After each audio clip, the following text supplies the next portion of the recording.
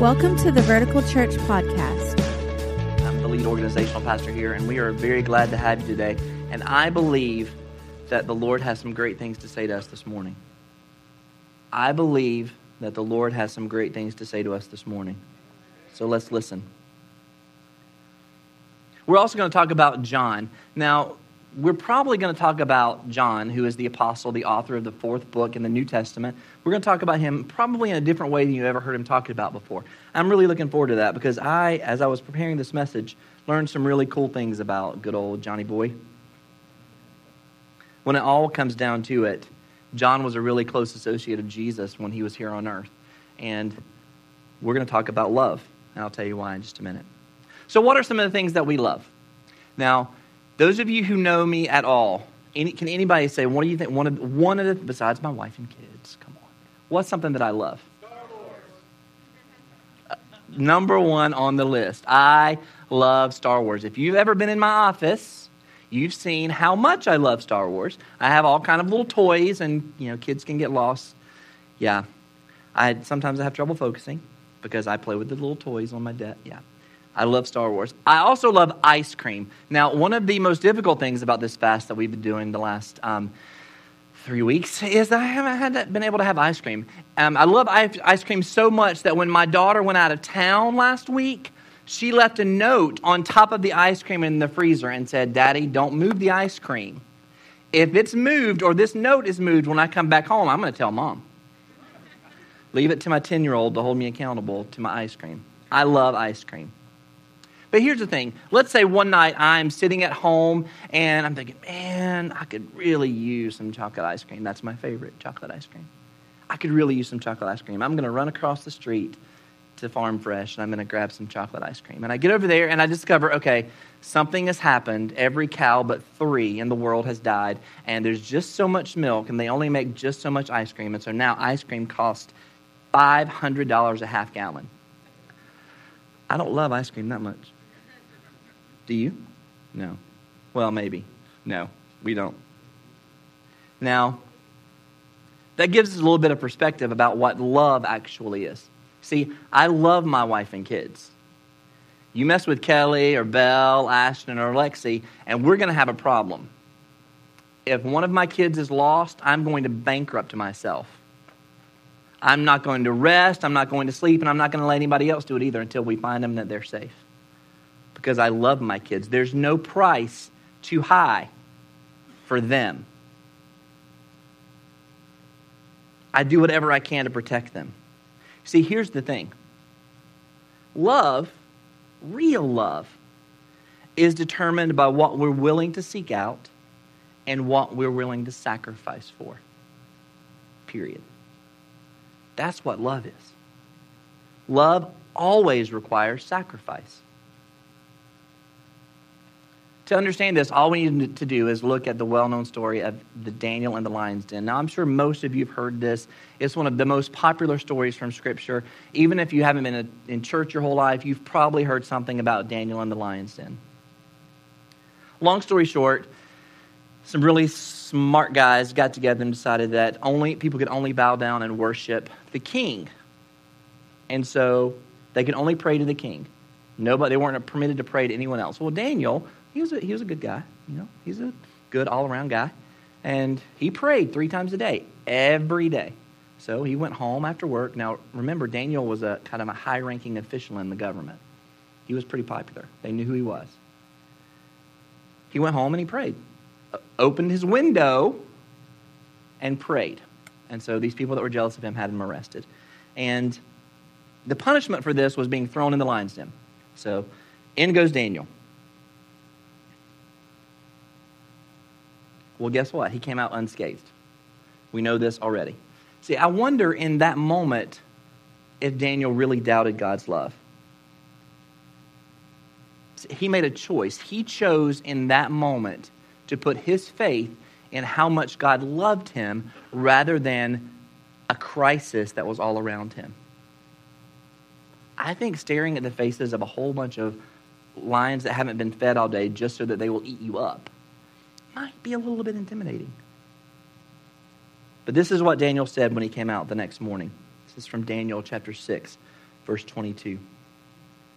My God sent his angel to shut the lion's mouth, so that they would not hurt me, for I have been found innocent in his sight. Daniel was in a tough spot. He had a choice to make. He knew that his choice to worship God would cost him a lot. He knew he was going to have to seek it out and sacrifice for it. But he loved God. He also knew this truth, and this is a big one. God has never brought anyone to any situation that was greater than his love for them. Now notice I didn't say that God loves you enough to not let you go through hard times. I didn't say that. Anybody who's lived more than 3 days understands this, especially if you have small children. God doesn't put us in any kind of situation that is bigger than his love for us. Not Daniel, not Shadrach, Meshach, and Abednego. Chaplain Grace and Pastor Josh talked about them the last few weeks. Not anyone in the Bible, and not us. It doesn't matter what we're facing right now. No situation we're going through is bigger than God's love for us. I wonder if Daniel felt loved in that moment. I mean, hey, I chose to worship God. He's letting me get thrown in the lion's den. What? But I imagine as the night went on, he started to realize, okay, these guys aren't going to touch me. And you know, they can't touch me because God's power and his love is greater than the strength of their jaws. God is bigger than our lions. This all sounds great, doesn't it? That sounds awesome. We can all, we get thrown in a pit. On Tuesday, when you get thrown in that lion's den, you're going to, we don't do lion's dens anymore, right? It's easier said than done. After all, we know that there are always obstacles that keep us from accepting God's love. It's not about whether or not God loves us. It's about whether or not we can accept it. One reason some of us have a hard time believing God loves us is because of our past sins. Say, Pastor Brian, my past is too messy. You don't know what I've done. I've done too much, too many wrong things. There's no way God could love me after that. Or maybe I used to follow Jesus, but then I wavered in my faith and I kind of walked away from him and I did some really stinky things, Pastor Brian. You don't understand. There's no way he could love me after that. I don't love me after that. There's no way he could love me after that. I mean, I turned my back on him. How could he love me? Another reason we wrestle with believing that God loves is because of our performance. You say, Pastor Brian, there are a lot of people that are better than I am. I do dumb things all the time. I make really, really bad choices. I don't act well enough. I only mess things up. There's no way God can perform me. I don't do enough good things. Or we might doubt that God loves us because of our present circumstances. I am so overwhelmed. You can't tell me God loves me. I wouldn't be this overwhelmed. There's no way. If God can shut the mouths of those lions, then he can take care of whatever this is that's overwhelming in this moment. Things are just too bad right now. How could he possibly love me? My life is a mess. Well, this is where we turn our attention to John. Now, as I said earlier, John was one of the disciples of Jesus, and he had a really interesting nickname. And I'm going to tell you a little bit about the book of John in just a minute. But, typically when you get a nickname, it's usually given to you by your parents when you're growing up, when you're really little, or by some mean kid at school that calls you Skippy or something. I did that on purpose. Where is he? But in the three Gospels that are before John, there's no mention of John's nickname. But there's a whole bunch of times in the book of John that he talks about John being the one who Jesus loved. The disciple Jesus loved. That's kind of weird. He gave himself that nickname. Now, who gives themselves a nickname, much less who gives themselves a nickname? Yeah, I'm the one Jesus loved. You can just call me Brian, the one that Jesus loves. That's kind of a long nickname. Now, stay with me because I'm going to give you some background on where all this came from. And in order to appreciate what we're talking about, we're going to need to understand this. You see, Matthew, Mark, and Luke, these are the first three books of the New Testament. Matthew, Mark, and Luke were all apostles as well. And they wrote their accounts of Jesus, the life of Jesus, and all that kind of stuff. They wrote their books somewhere in the AD 50 to AD 65. 50 to 65 AD. John, however, was written around 90 AD. So quite a number of years later, probably later in John's life, is when it was written. So it's probable that John not only wrote it later, but he had an opportunity to read what Matthew, Mark, and Luke had said about them. The good, the bad, and the downright ugly. But then John went ahead and wrote his own account of what happened with Jesus. And in that account, he called himself John the Beloved. John, the one who Jesus loved. Why would he do that? It's a great mystery. But this is what I think. I think that when John was saying that about himself, he wasn't bragging on himself. He was bragging on Jesus. Let that sink in for a minute. I'm the one that Jesus loves. I've done some really stinky things, but Jesus loves me. This is how I identify myself. Because I walked with Jesus. I've been through all of this with Jesus. I made all of these mistakes, and Jesus still loves me. That gives it a different perspective. That self-given nickname isn't quite so ridiculous anymore. You see, John knew that Jesus' love for him wasn't based on his own goodness. It was based on Jesus' goodness. And the same's true for us. How much God loves us isn't based on how good we are. On whether or not we got through the day today, not losing our temper with our kids, or not cussing out our boss, or I'll stop there. Jesus' love isn't based on that. His love is based on how good he is, not how good we are. We'll talk about that more later. See, John was a fisherman. In that day, there weren't many professions that were messier or smellier. You ever been to a fish market? No. They kind of stink. Well, they didn't have the controls then that we have now. There was no ice. And so they just kind of smelled all the time. It was messy. But you see, according to the religious leaders of the day, they kind of controlled everything. And so they said that only a few people were allowed to go on in school far enough to become a religious leader. Everybody else pretty much had no choice but to pick up on what their fathers did. So John's father was a fisherman. So he and his brother James were fishermen. That's what they do. So when Jesus meets John, he finds James and John doing what? They're fishing. So how in the world does someone go from being a random fisherman on the shores of Galilee, not knowing anything about Jesus, to eventually writing a gospel that gets included in the canon of Scripture for the rest of eternity to read? How does that happen? One day at a time. He walked with Jesus every day. He followed him every day. One step at a time and to the best of his ability. Was he perfect? No. We'll talk about that in a minute. But you see, in the middle of John's messiness, that's where Jesus found him. Jesus found him on the shore of Galilee fishing. In the middle of his messiness, Jesus said, hey man, I want you to be on my team. Come on, let's go. Because Jesus isn't looking for perfect people. After all, there aren't any. I don't care what your spouse says. Or your kids. Jesus is simply looking for willing people. Willing people. John wasn't perfect. John had issues. And still Jesus looked at him and said, come on, let's go. John knew that God loved him, not because he had some amazing religious performance, but because Jesus relentlessly, and you'll see as you read the Gospel of John, Jesus came after John and all the other disciples. Jesus pursued him. John's life looked like a mess. I bet you can relate to that, huh? I know I can. Sometimes we feel too messy to be religious. We see all these good, perfect Christians on TV, or all of these people that we see on Sunday morning, and they seem to have it all together, and their kids all behave perfectly, and they are all dressed well, and everything's perfect in their lives, right?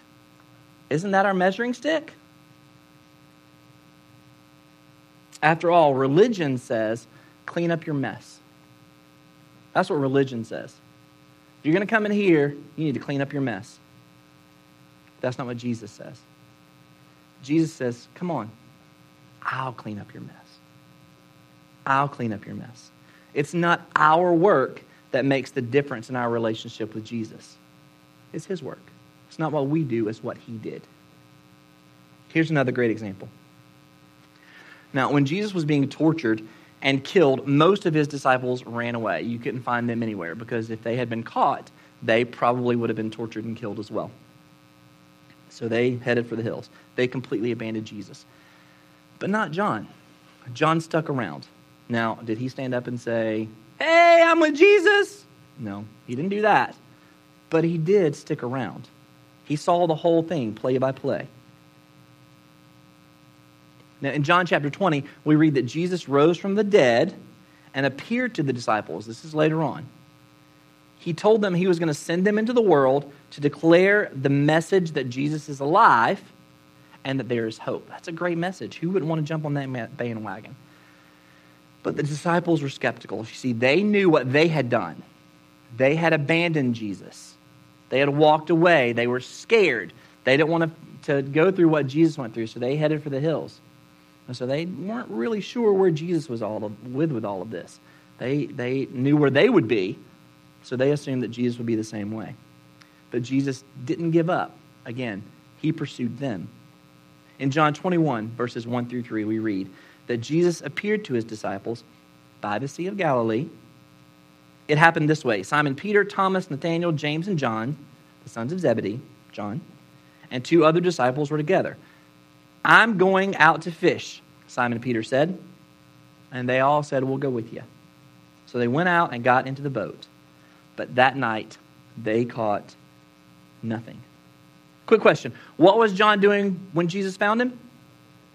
He was fishing. But something interesting happened when the disciples went back to what they were doing before Jesus found them. The scripture says clearly that they went out and got in the boat, but that night they caught nothing. See, we usually walk away from Jesus because we fall for the lie, and it's a lie, let's be honest, that he's going to hold out on us because we aren't good enough. We don't live up to his expectations, so he's going to hold out on us. But the fact is, we can only experience joy by seeking our own by not seeking our own satisfaction, but seeking his presence. The Bible says that when the disciples went back to what they used to do, they got nothing out of it. They went back to their old ways, and they got nothing out of it. They were left with empty nets. Without Jesus, we catch nothing. A whole bunch of nothing. The world can only provide us with false hope and temporary satisfaction.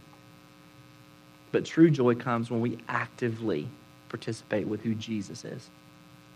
And wherever you are, whatever you're doing, and however long you've been doing it, it's not too late. Now, before we can understand the significance of all this, we got to look back at what Jesus said the night before he was crucified. We just took communion a few minutes ago. And in my prayer, I talked about what happened before the night Jesus died when he was sharing communion with his guys. John 15:13-15 says, "Greater love has no one than this, to lay down one's life for one's friends. You are my friends." This is Jesus talking to the disciples. "You're my friends if you do what I command. I no longer call you servants because a servant doesn't know his master's business. Instead, I have called you friends. For everything that I learned from my Father, I have made known to you." Jesus called them his friends. Now remember, Jesus is not just a man. He's also God. And he's calling these bunch of slubs his friends. But he used that word on purpose. And he didn't just use it once. He used it 3 times in that one passage. He knew they were going to run for the hills when times got tough. He knew that ahead of time. He predicted it. But he still called them their friends. All right, let's go back to John chapter 21, verses 4-5. This is Jesus on the shore of Galilee. "So early in the morning, Jesus stood on the shore, but the disciples did not realize that it was Jesus." Now, they've been walking with him, and they should recognize his voice, but they didn't even recognize his face. He called out to them. He said, "Friends, haven't you any fish?" Did you catch that? After they abandoned him, after they headed for the hills, after they forgot that they knew him, He still called them friends. We read on later in that passage about how Jesus gave them instructions on how to fish. He told them to take their nets to the other side, and as soon as they did that, their nets were filled with fish, so much that their nets were breaking. Now, some have said that the miracle in that chapter is how Jesus helped them catch the fish. And that may be true. But I think just as big of a miracle in that passage is that John recognized that Jesus sought out his disciples after sacrificing for them. Jesus made the difference. Not just in the fish in the net, but in the lives of those guys who were going to change the world. Jesus made the difference. And even though they had changed their minds in a moment of weakness and fear and uncertainty, Jesus never changed his mind. Hope. Now, if you've never had a relationship with Jesus, there's something you need to know. It's pretty simple. He sacrificed for you. He sacrificed his life for you. He sought you out. If you're currently not as close to Jesus as you want to be or as you used to be, I hope you understand that he's trying to bring you back into relationship with him. He's trying to take you to that place. After all, he sacrificed his life for you too. He has sought you out. These verses from the book of Romans offer us a striking picture of how much God loves us. This is one of my favorite passages in all of Scripture. I am convinced that nothing can ever separate us from God's love. Neither death nor life, neither angels nor demons, neither our fears for today or our worries about tomorrow. Not even the powers of hell can separate us from God's love. No power in the sky above or the earth below, indeed nothing in all creation will ever be able to separate us from the love of God that is revealed in Christ Jesus our Lord. John was the disciple that Jesus loved. But as we've said, that says a lot more about Jesus than it does about John, because John was the former messy fisherman. John was the guy who kept bragging about himself.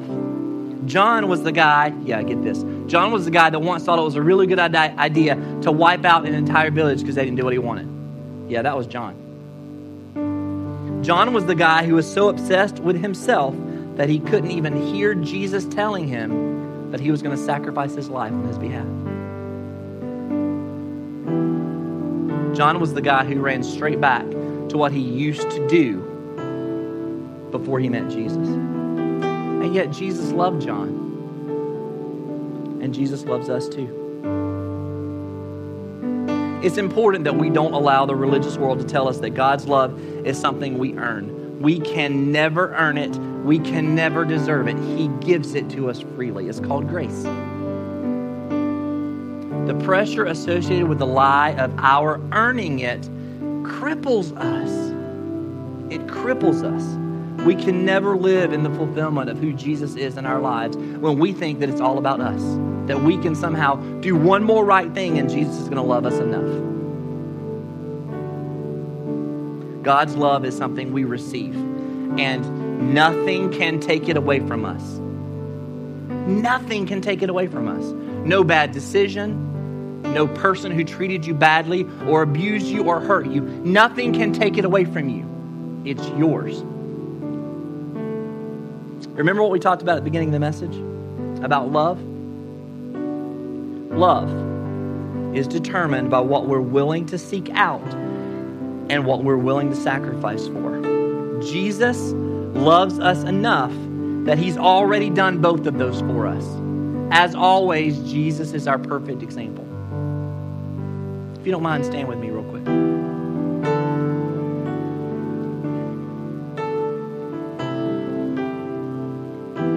Around here, we talk a lot about next steps.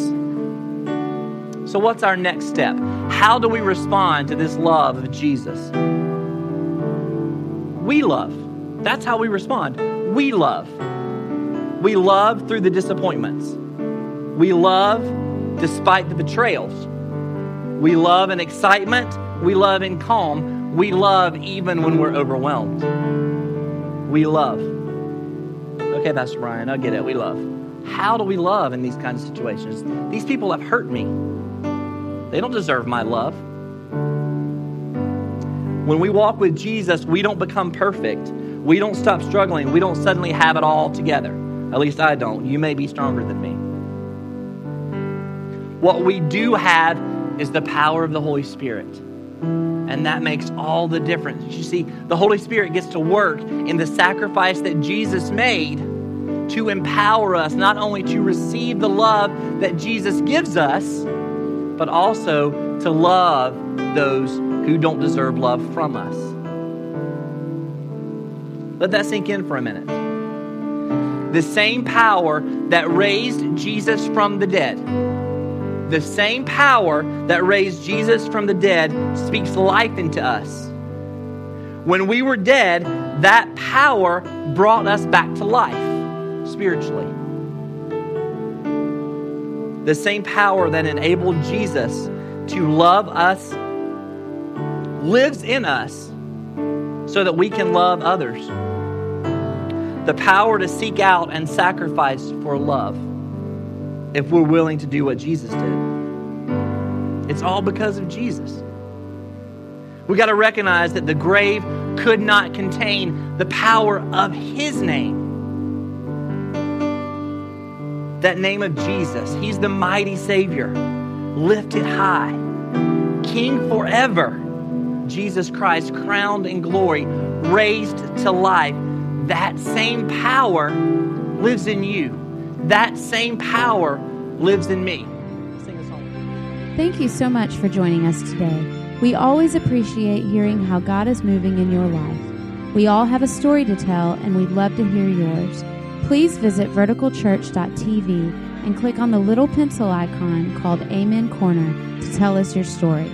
Also, if you'd like to support the ministry of Vertical Church financially, you can do so by clicking the giving link at verticalchurch.tv. Thank you again for taking the time to join us as we point those far from God to life in Jesus.